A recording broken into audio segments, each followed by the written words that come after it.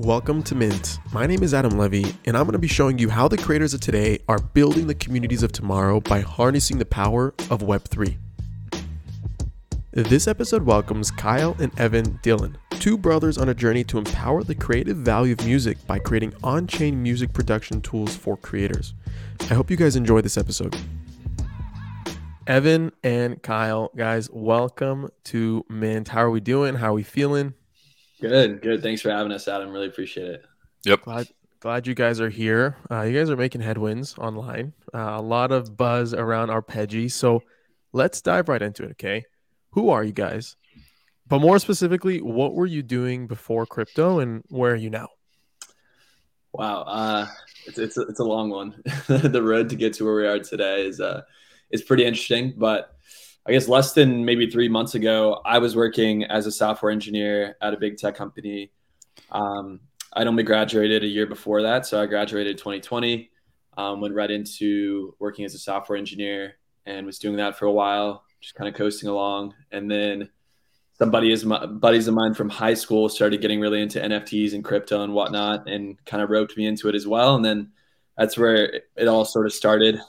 They had a little project of their own. And then I got inspired to get something going myself. And so I hit up Kyle, my older brother, who had been working on a sort of music side project to kind of figure out what we could do with it. And I'll pass it on to Kyle to talk about that. And here we are.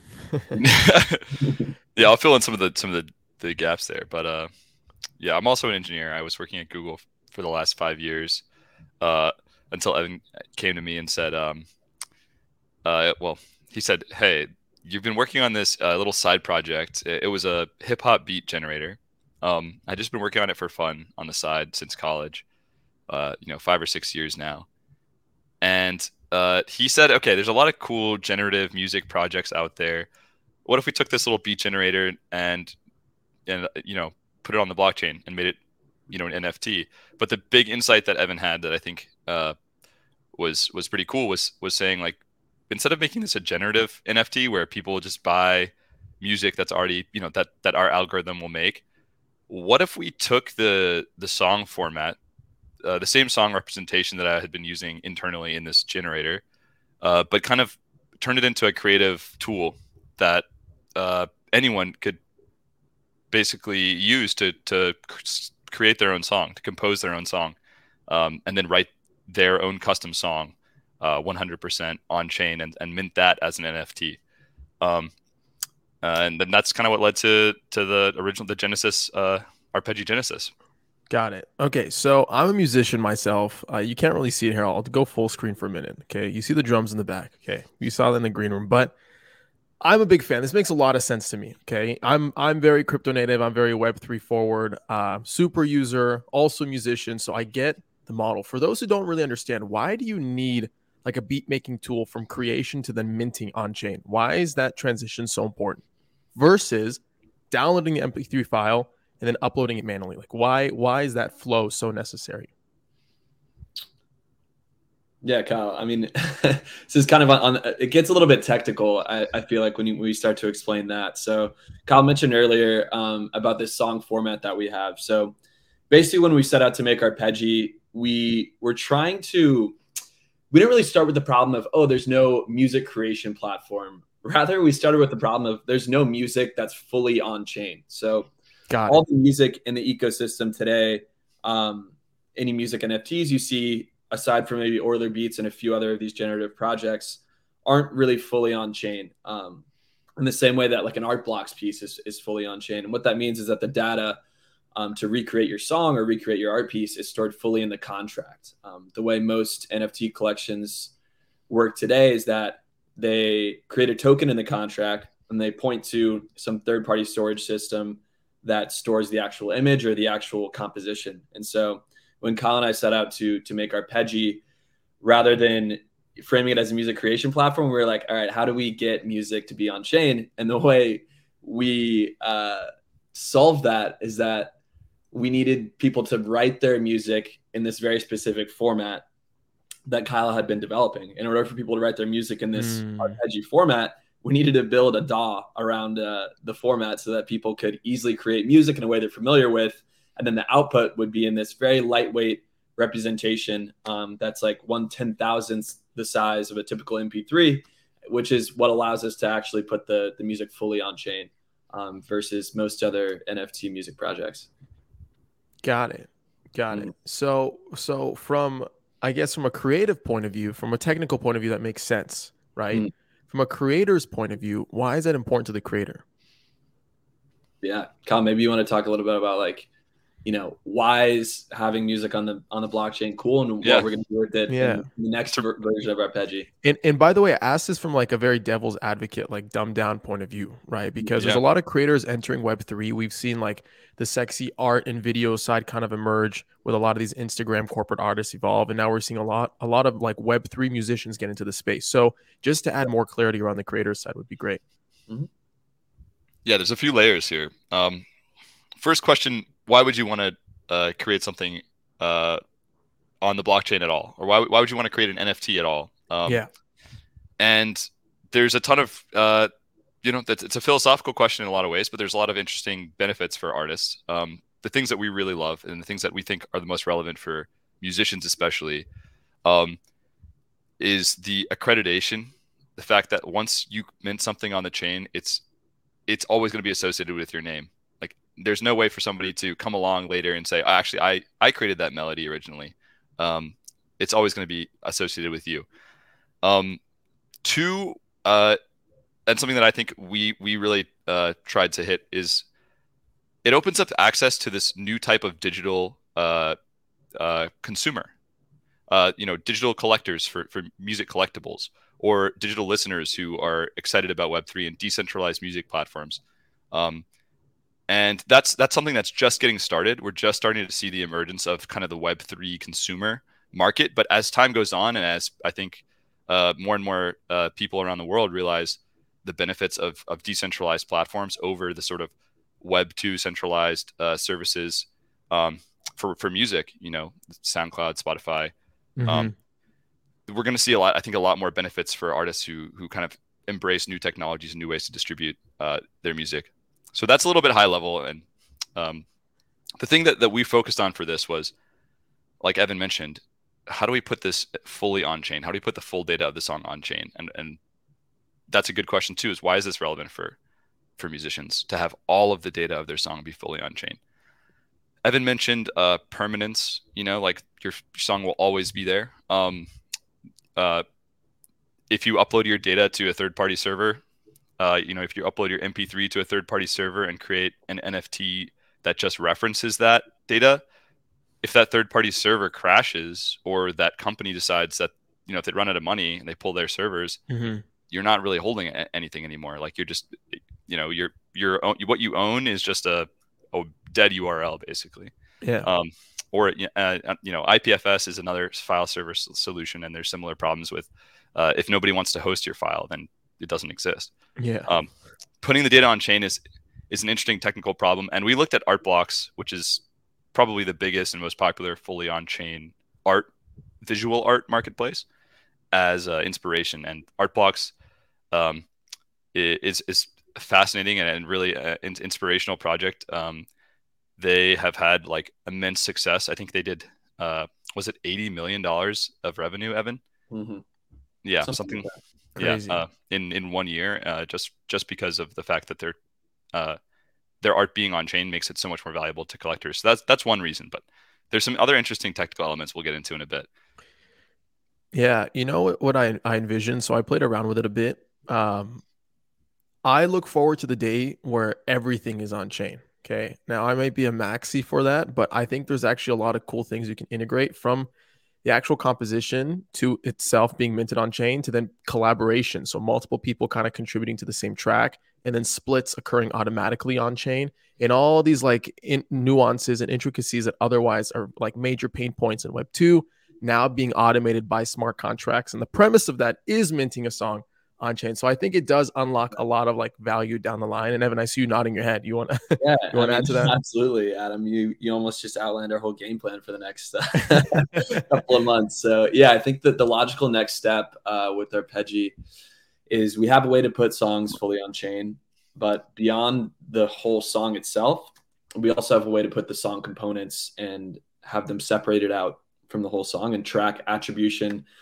not only on the whole song level, but on the stem level. So each individual instrument track, you can have attribution and association and royalty splits potentially down the line tied to those. And then even one level deeper than that, you can have attribution tied to the samples and the sample packs that actually make up those stems. And with that, you can kind of picture this whole ecosystem within Arpeggi where I'm making sample packs and someone else uses a stem or makes a stem using one of my samples, and I have a certain amount royalties tied to my stem and they have a certain amount tied to their sample. And then someone else uses that, pulls it in their song, and all of it's just automated away. And kind of the benefit of that as a creator is I have this massive library of stems and samples to pull from, and I don't have to think at all about, am I like taking this from someone else without their permission? Like everything in this library, people will like consent and have certain attribution and royalties and licenses attached to each one of their pieces. So it's a really powerful tool for creators to not only not have to worry about their stuff getting stolen, but also being able to compose tracks from this massive library where they don't have to worry about, actually stepping on someone's toes with using their stems or samples. So yeah, definitely nodding my head in agreement with you there. Yeah. I think it's a really cool idea too. And we'd like to, make it happen. Kyle, when you were kind of like building this out initially, like back in college, you were just like tinkering, messing around.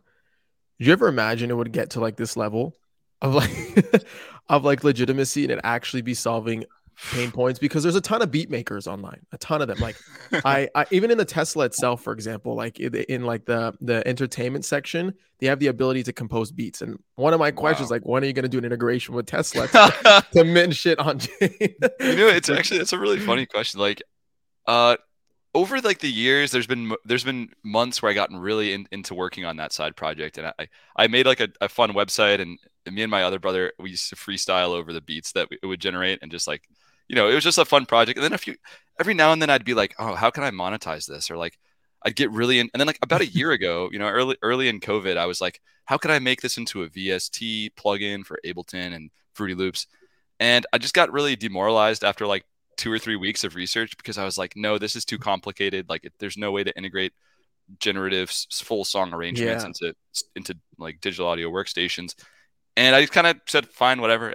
I'm not going to force it. And like the craziest thing is that out of nowhere, Evan came to me with this idea. And like, I'm not one to just like work on a startup project idea. I'm kind of a cynic when it comes to like, I'm a cynic when it comes to like ideas. I think that a lot of them are a little bit too, I'm an engineer. I like building stuff and seeing real stuff.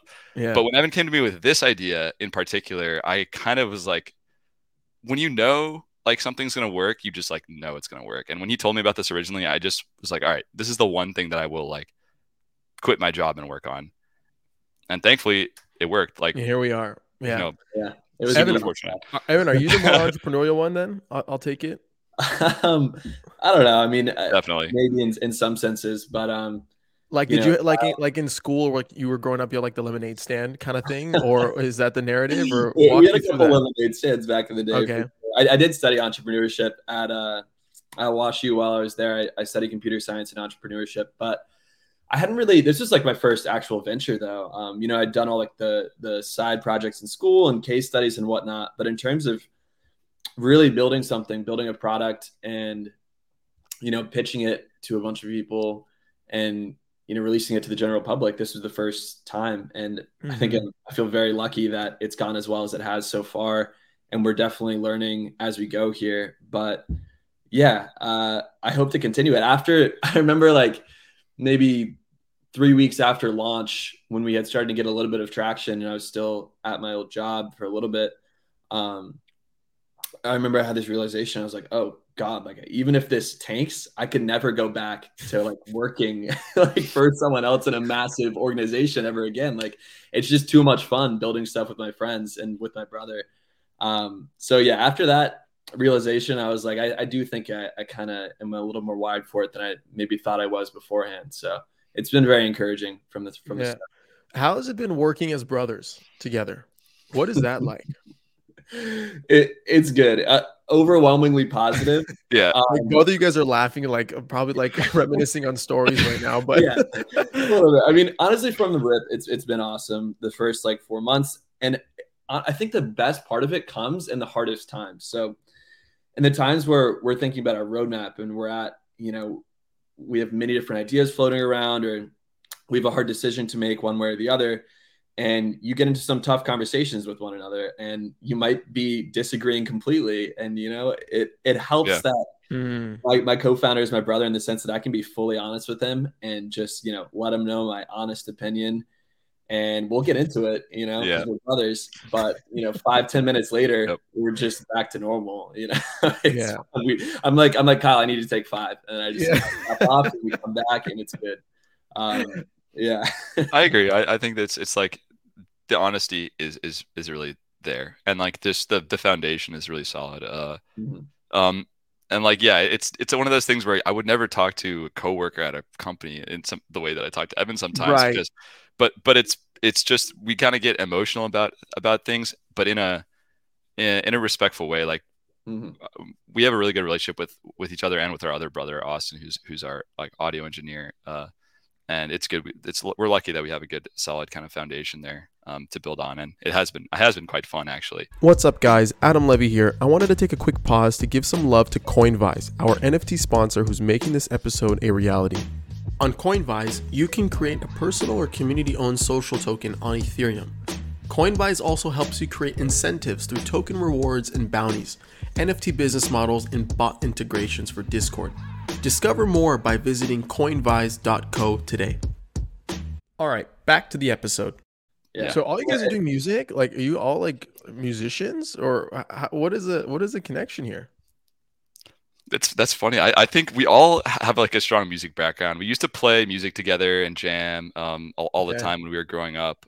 But I think our middle brother is the most serious about it. He's a full-time producer and engineer, and I just worked on that beat generator just for fun, because like the big thing is we used to go to a lot of festivals together, go to a lot of concerts together, and share a lot of music together, and kind of we've always had a really strong like musical relationship where we would each try to one up each other with like the best new artists that we just found, and kind of impress each other with our like indie music knowledge. And I think that segued really nicely into a project like this, because like we all can speak the same language about like these more advanced music stuff. But for me, I've learned way more about music in the last 4 months than I have probably in my entire life. It's awesome. It's really cool. The same goes for me, and it kind of ties into today's product that we have. So we have Arpeggi Genesis, which is our Arpeggi Studio Genesis rather, which is the DAW that's in browser today.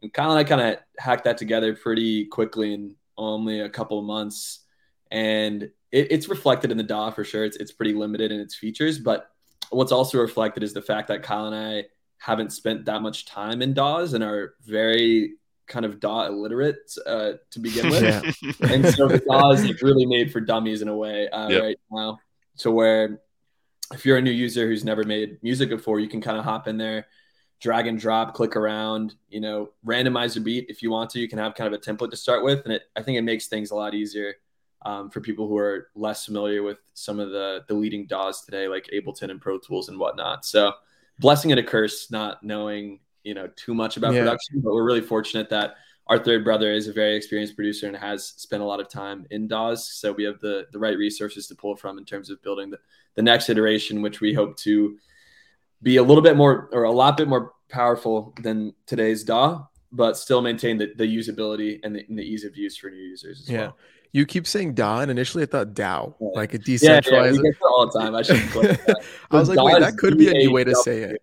Yeah, you're a music guy, right? You probably know about DAWs a little bit. So some people call them DAW, some people call them DAWs, but it's digital audio workstation. And like, got it. Yeah, I mean, Adam, you're probably very familiar with like what's your favorite DAW? Honestly, I've never really produced. I've always just been like behind the screen, the glass screen, just playing, right? So I've never really been the producer or the engineer. So I know Pro Tools, obviously. I know there's the Fruit one. I'm blanking out. Yeah, Fruity there.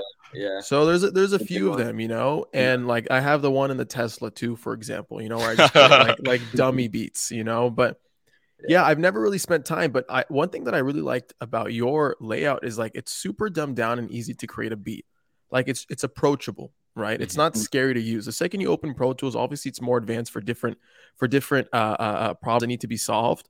But I like the very friendliness and how approachable it is, because people, like, my thesis is like everybody's a creator, right?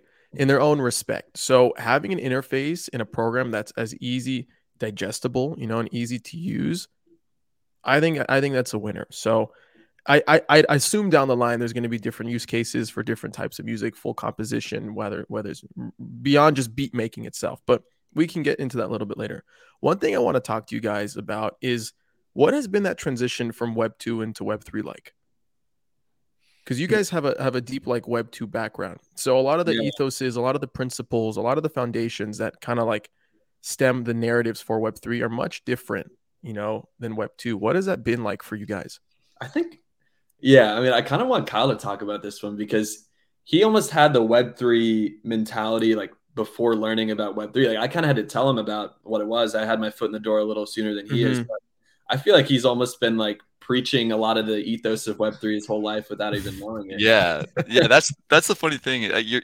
It's a good point, because it's funny, because I worked at Google, which is like the definition of a Web2 centralized platform. But while I was there, like the projects I worked on, thankfully, were actually all about decentralized machine learning, which is a really cool new concept. So I was lucky that I got to work on projects like that. But then more importantly, I think politically, I'm really into like he was a Murray Bookchin. Yeah, I was a little bit of a troublemaker. I'm really into like like libertarian socialist stuff, which is like an interesting like branch that talks a lot about co-ops. It talks a lot about like decentralized organizations where everybody has like one vote. There's a lot of like discussion about how do you build communities around like without centralization, basically. And so it's kind of Web3 before, like, without the tech side of it. It's like, how do you, like, I was actually right before I started working on this with Evan, I was working at a co-op that was doing like a rideshare app that was basically owned fully by the drivers. It was competing with like Uber and Lyft at the local. You should check it out. Actually, it's called the Drivers Co-op. That's really cool. That's like very like anti like other way around, and like really experimentative. That's really cool. Yeah. Right. So the funny thing is, I was doing that, and then we started working on this NFT thing, and I was like, okay, these two things aren't related at all. They're completely different things. And one is like, you got to learn what a DAO is. Like, yeah. So Evan sent me resources on DAOs and stuff, and I think I would just say, like, to summarize, like, the biggest difference for me, the coolest thing I think about Web3 is like the emphasis on community, and that's a buzzword in a lot of ways, but I do think that it's so deeply ingrained into like how you succeed and how, like, what it means to like to really build a good Web3 product is more about building a strong community of people who are like all aligned, and that's just so cool. It's really fun, and thankfully we have a product that I think people get emotionally excited about because it's a creative tool and it's fun to use, and and we've tried to put our community first. So go ahead, Evan. Absolutely. Yeah, I was just gonna say, and I'm really grateful that we're not trying to build a community that's hyper focused on value creation and like the floor of like the collection. Like, I think I love that, by the way. I think that's such a unique distinction about you guys, for sure. Thank you. I appreciate that. Because I mean, it's hard, right? If you're an artist in Web3 and you release a collection of your art and it does really well to begin with, and the floor is high and everyone's really excited and everyone's having a great time, and you're like, oh my God, these people love my art. Like, I'm getting so much validation, like I'm a great creator. And then all of a sudden, a month later, things get stagnant, bear market comes along and the floor goes down, and your community like can get almost like turn on you in a sense. And it's like, what? Like, you're supposed to be buying it for the art. Like, you're not buying it you shouldn't be buying this stuff to like flip it and make a profit if it's like an art piece. And so I think we're very fortunate in that kind of the roadmap and the product that we're building isn't hyper focused on value creation. It's focused on value creation for creators. It's like kind of the value is what you make of it in a sense, rather than, speculating about the floor price and all of that. So true. So really, really fortunate there for sure. What a cool model to like shift the focus on the creative energy versus the financial energy, because the second things are high, everybody can get excited, but like to really establish a genuine community, you got to be in it through the thick and thin. And I think you're right. Like, putting an emphasis on the creative energy is a great way to kind of take that step forward and empower creators through their creative like act versus the financialization of the creator? Because there's a lot of talk around ownership, you know, there's talks around social tokens and the speculative nature. We talk a lot about that on Mint on the podcast. Mm-hmm. And one thing that stood out to me about you guys is like that step to put creative energy first, which I really loved. I guess like how does that kind of like move forward? So once they create the song, they mint the song on chain, it's minted as an NFT. There's still the financialization of it, right? Mm-hmm. Like how does that work post creation, post mint, just like any other asset on chain, right? Mm-hmm. Yeah, I think for the Genesis collection. So right now we have our 600 studio passes, and each one of those converts into one song. We see this Genesis collection as more of a historic, sort of the first on-chain music creation platform, kind of the way Autoglyphs was the first on-chain generative art piece. Obviously, you can't equate the value of those two things, but we're not super focused on like, okay, how do we generate value for creators and like holders with the Genesis collection? We're really focused right now. We have a lot more resources at our disposal, fortunately, so we can afford to look forward rather than backwards right now. We're really hyper focused on building out the next iteration of the DAW and the next collection. We're looking at a much lower barrier to entry. So right now, in order to mint a song, you have to own one of these studio passes. Floor on a studio pass right now is 0.3, 0.4 ETH, which is way too high for, you know, a music producer coming into the scene. So we're like, okay, Genesis collection, it's great. It's going to have historic value and it should be hyper scarce. But with our next collection, we want to really open it up to be a platform for all creators rather than just the really crypto native and the crypto rich ones. So yeah, we're looking at bringing the mint price down to zero or like very, very small fees, and hopefully getting it cheaper to mint as well with a new contract, and then ton more features in the DAW. And then I guess to answer your question about, okay, I meant a song, like now what as a creator, we're hoping to tie in some interesting incentives and financial systems into it with stem royalties. So, you know, you can be wrong and maybe all your stems get minted along with it as tokens or maybe not as tokens. And then you have royalty splits tied to those stems and people can remix them. Lots of fun, interesting stuff. And it's all kind of a grand experiment to us. You know, we don't want to set out with our next iteration and be like, oh my God, we're going to create so much money for creators, because it's a hard thing to promise. You know, ideally that's a goal in the long run, but I think it's going to take a lot of iteration and a lot of experimentation to see what kind of patterns and what sort of behaviors our community latches onto within our product. And so, you know, I don't want to promise anything about financial incentives, but in the future, I think we'd really like to integrate with some of the other Web3 music platforms who kind of are more downstream, right? So you have platforms like Audius and Royal that are experimenting with, you know, streaming and royalty splits and that kind of thing. And I feel like those two projects are really, not maybe those two, but one of those projects in that vein are really going to drive value creation within Web3 music. And I think if we integrate into one of those somehow, that's really where we start to bridge the gap between, you know, music creation and blockchain and value generated for the end user.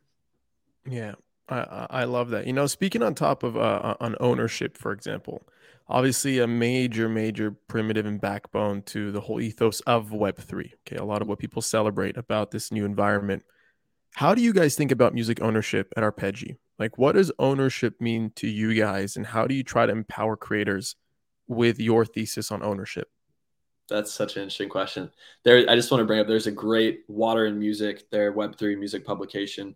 Last week, they published 5 articles, and one of them was about the different ways you can own music NFTs, and highly recommend diving into that. It'll probably raise more questions than answer them for you, but it's an ongoing discussion that we have almost every day about what it really means to own a music NFT. And I'd love for, I know Kyle has his own opinions and I have mine, but it's kind of defined by the artist in a lot of ways historically. But for us, it's tricky because, you know, we're building the tech and we build like the licenses and the policies around the tech. So, you know, there's different options we can take. And I don't think we've fully landed on what they are. I guess to zoom out a little bit, talk about the different types of music NFTs. So historically, there's been a bunch of different collections, and a lot of them are just like one of one collectibles. So an artist will make a song, make an NFT out of it, and then you can own kind of just a collectible vinyl copy of that song. It's sort of just a piece of memorabilia. It can still have a lot of value as a collector's item, but there's no rights and royalties or anything like that associated with it. So that's one type.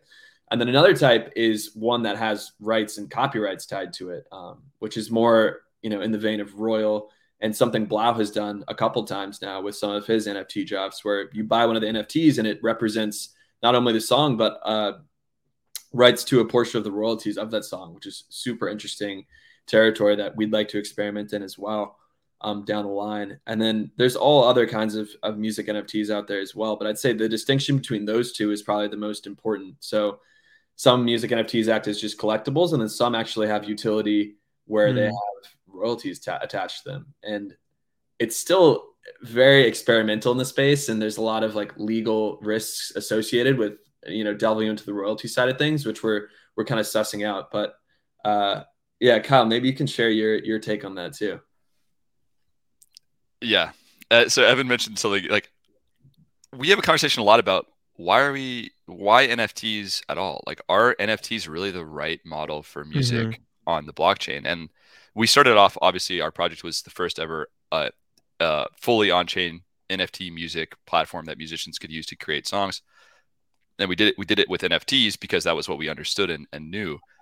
But the more that like I personally look at the music space and see what projects are where they are, and think about how music is going to, how music will be changed by Web3, I'm more and more excited about like non-NFT, the non-NFT side, like the more of the protocol side, the lower layers, the lower level stuff where it's not like I'm buying a one-of-one song from another person. It's more like Audius, where they've built this protocol that is for storing songs and metadata with those songs and providing those songs to be available to listeners, as long as those listeners meet certain criteria, and it's all decentralized, and nobody's like, there's no Spotify controlling who gets to post what and like who gets to listen to what. Decide what they want. Yeah, the artist gets to decide. So I love that model personally. I really think that there's some really cool opportunities for us to hit that, to do some interesting protocol stuff at an upstream layer, like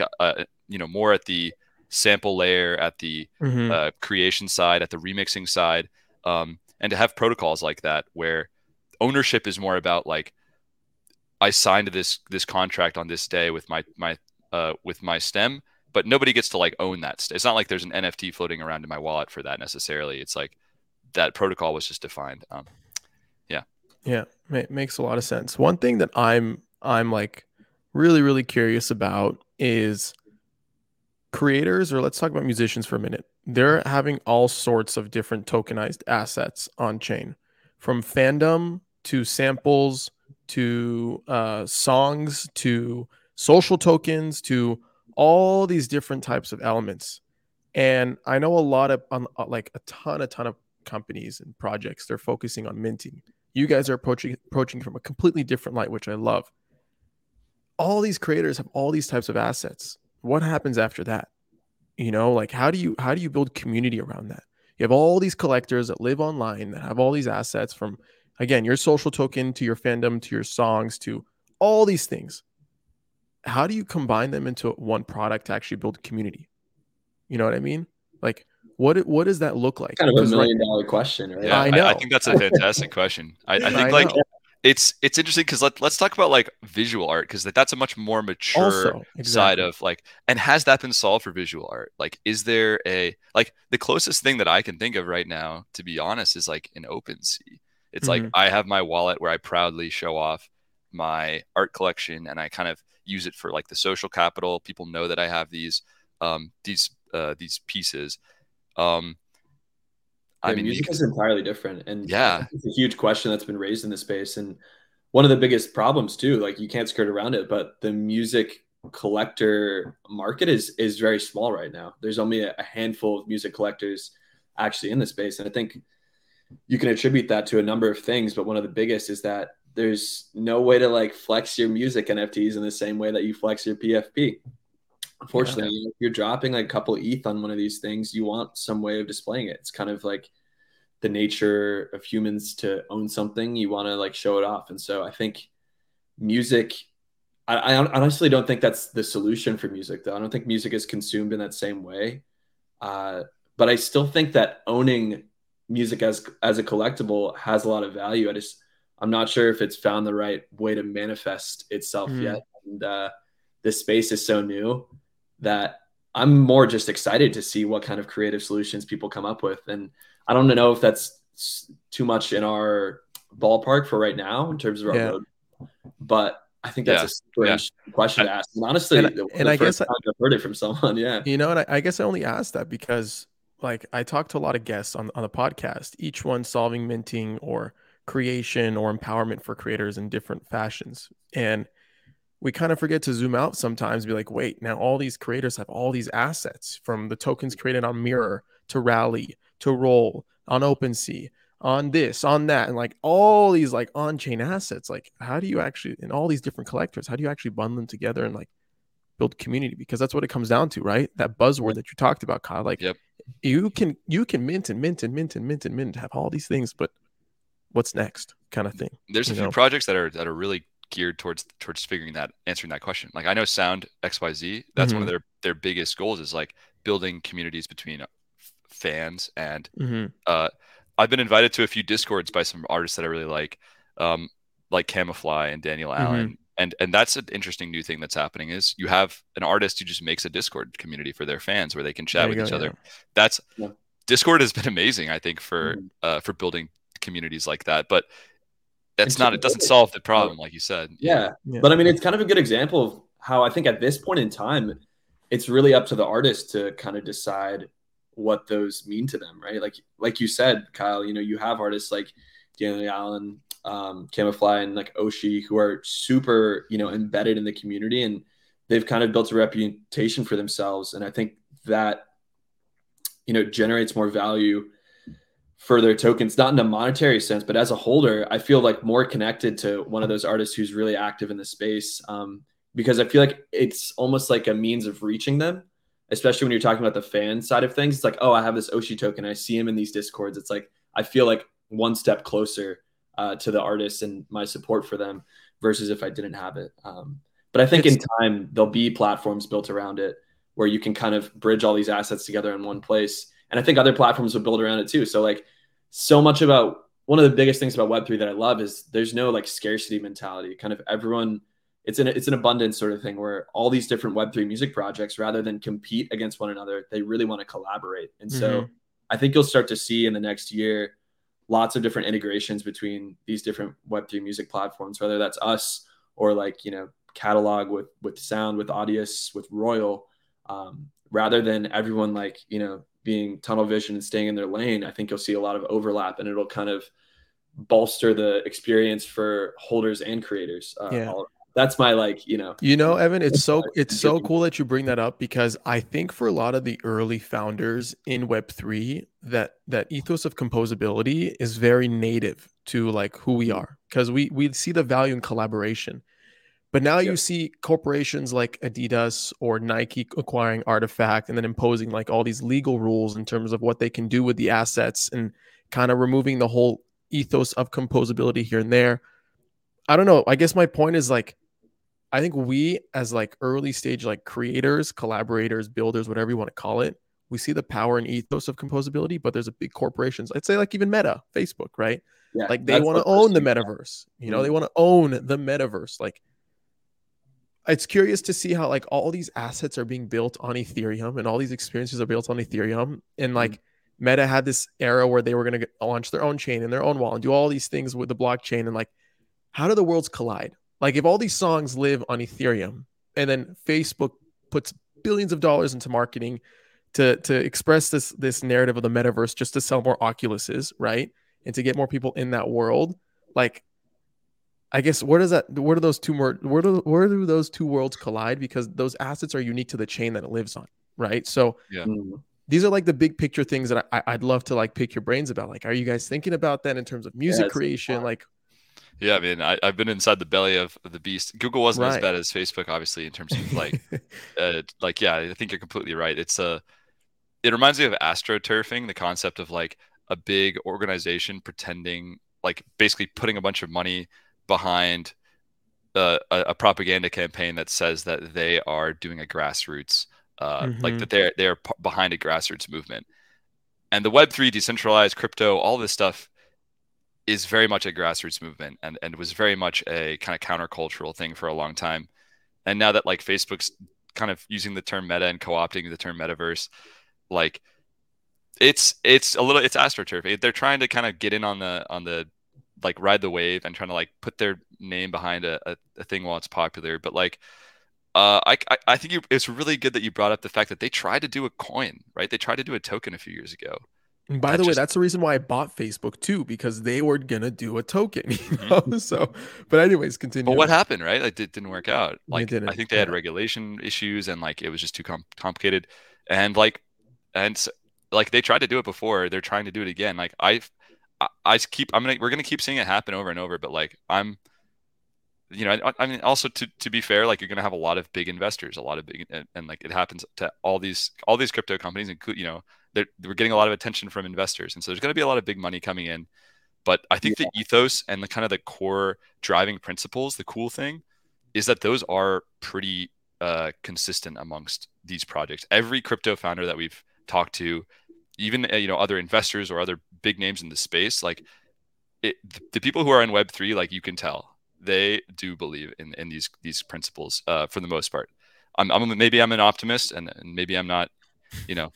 Maybe I've seen the best in people, but I genuinely think that like that mentality of like let's actually decentralize, let's actually bring the power to the users, let's that stuff I think is real, and I think it'll stick around. And I don't think like Facebook is gonna take that away. Yeah. Evan, anything to add to that? Yeah, I mean, it just got me thinking about like, I totally agree with everything Kyle said. But these corporations are really scary in the sense that they kind of have a lot of hands in the government as well. And you've seen these crypto hearings recently where politicians in office right now are not necessarily the most informed, and it's hard because the space is like, I have a background in tech, and I still had a really hard time understanding what was going on in Web3. So you can only imagine how these people on Capitol Hill are having a time wrapping their heads around it. So, with these huge corporations kind of at odds with the Web3 community in some ways, especially Facebook, it'll be interesting to keep track of kind of their involvement with the policies and regulations that are passed in the coming years and how that affects the industry. By the way, and just to jump in really quick, Evan, just to add to that, as many hands as these big like Silicon Valley corps have in government, it shows you that it's not enough hands to actually make Facebook's like coin reality come to life. Kind of thing. That's true. I mean, hearing that, how the coin fell apart was pretty comforting, but it's worth keeping an eye on in the next years. I'm definitely optimistic as well, though. Like, I obviously wouldn't be doing this if I wasn't. Yeah, right? For sure. And by the way, I don't know if it was a coin, just for like reference and for clarity. I don't know if it was a coin or more of like a blockchain play. I know there was a wallet play coming into place, but if it keeps following that linear narrative as a lot of other projects come to life, there would be a coin at some point. Those are our assumptions. So I don't get shit from the audience or something. I think one thing that'll really help, Web3 beat out some of these bigger corporations is building a better user experience around crypto right now. I think there's still quite a technical barrier to entry when you have MetaMask and, all these different chains going on at one time, especially with gas fees as high as they are today. So, I think as more people enter in the space and the end experience gets better and better for users, it'll become the obvious choice to go with the decentralized option versus some of these more established solutions. Facebook is going to have a beautiful UI experience built around their products, but I'm really hoping that we can, beat them to it. And I'm optimistic that we will. I think you will too. I know we only have so much time left, so I want to ask you one quick thing. You guys are now like a main player in music and Web3. You guys are leading a core narrative. Okay. So first you have that responsibility on your shoulders. Number one. Number two, what do you think the future of like 2022 looks like for music x crypto? That's a big question. Oh man, let me think about it. Considering where we are today with the platforms that we have, from people starting to tinker with buying music, buying fandom, minting songs on chain, what could that kind of spiral into in the next 365 days? I'll say this. I'm pretty confident that there will be sort of the first Web3 musician that goes mainstream and whose main revenue isn't generated from DSPs, like streaming platforms, but rather Web3 music platforms. I'm really hopeful on that front. And I think that's a super powerful narrative to see play out within the space and will draw a lot of attention elsewhere. That's one thing that I will say I'm confident on it, and I would be excited to see. Mm-hmm. I think similarly, like one of the best things about music as an area of Web3 is that the traditional, like the existing music industry is very old school. Like it's very slow to adapt, and they're just now figuring out big data stuff in music. Like it feels like that it's a great place to innovate because like the middlemen eat so much of the pie. So yeah, like Evan said, I think you're going to have artists, probably a lot more than just the ones that make it big, but a lot of artists who are going to be able to like truly sustain themselves off of the fact that now they're not losing 80% of their revenue to labels. They're going to be getting it themselves, whether it's like using Audius or whether it's with Royal or whether, you know, you're going to have like, I think you're going to have a lot more artists who are going to be like, holy crap, I can actually, you know, I might not make $1 million, but I'll be able to like pay my bills because I can just get a lot more direct access to the end user. And that's the stuff that I'm really excited about in 2022. Love it. Guys, I think that's a great place to end off. Before I let you go, where can we find you? Where can we find Arpeggi? Give us the spiel. Go for it.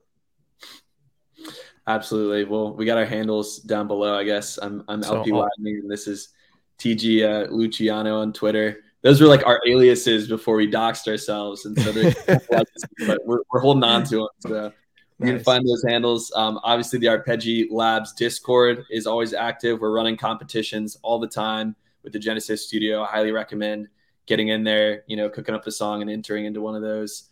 You know, Twitter is at Arpeggi Labs, and we got the website there as well. We're planning some big releases for early 2022. So Stay tuned for those. And yeah, that's about awesome, guys. Thank you so much. We'll have to do this again sometime soon when I don't know, when there's a shit ton of people in Web3, specifically musicians that are exploring this route and hear the learnings and all the data collected. But for now, thank you so much. We'll talk again soon. Thank you, Adam. It was a pleasure.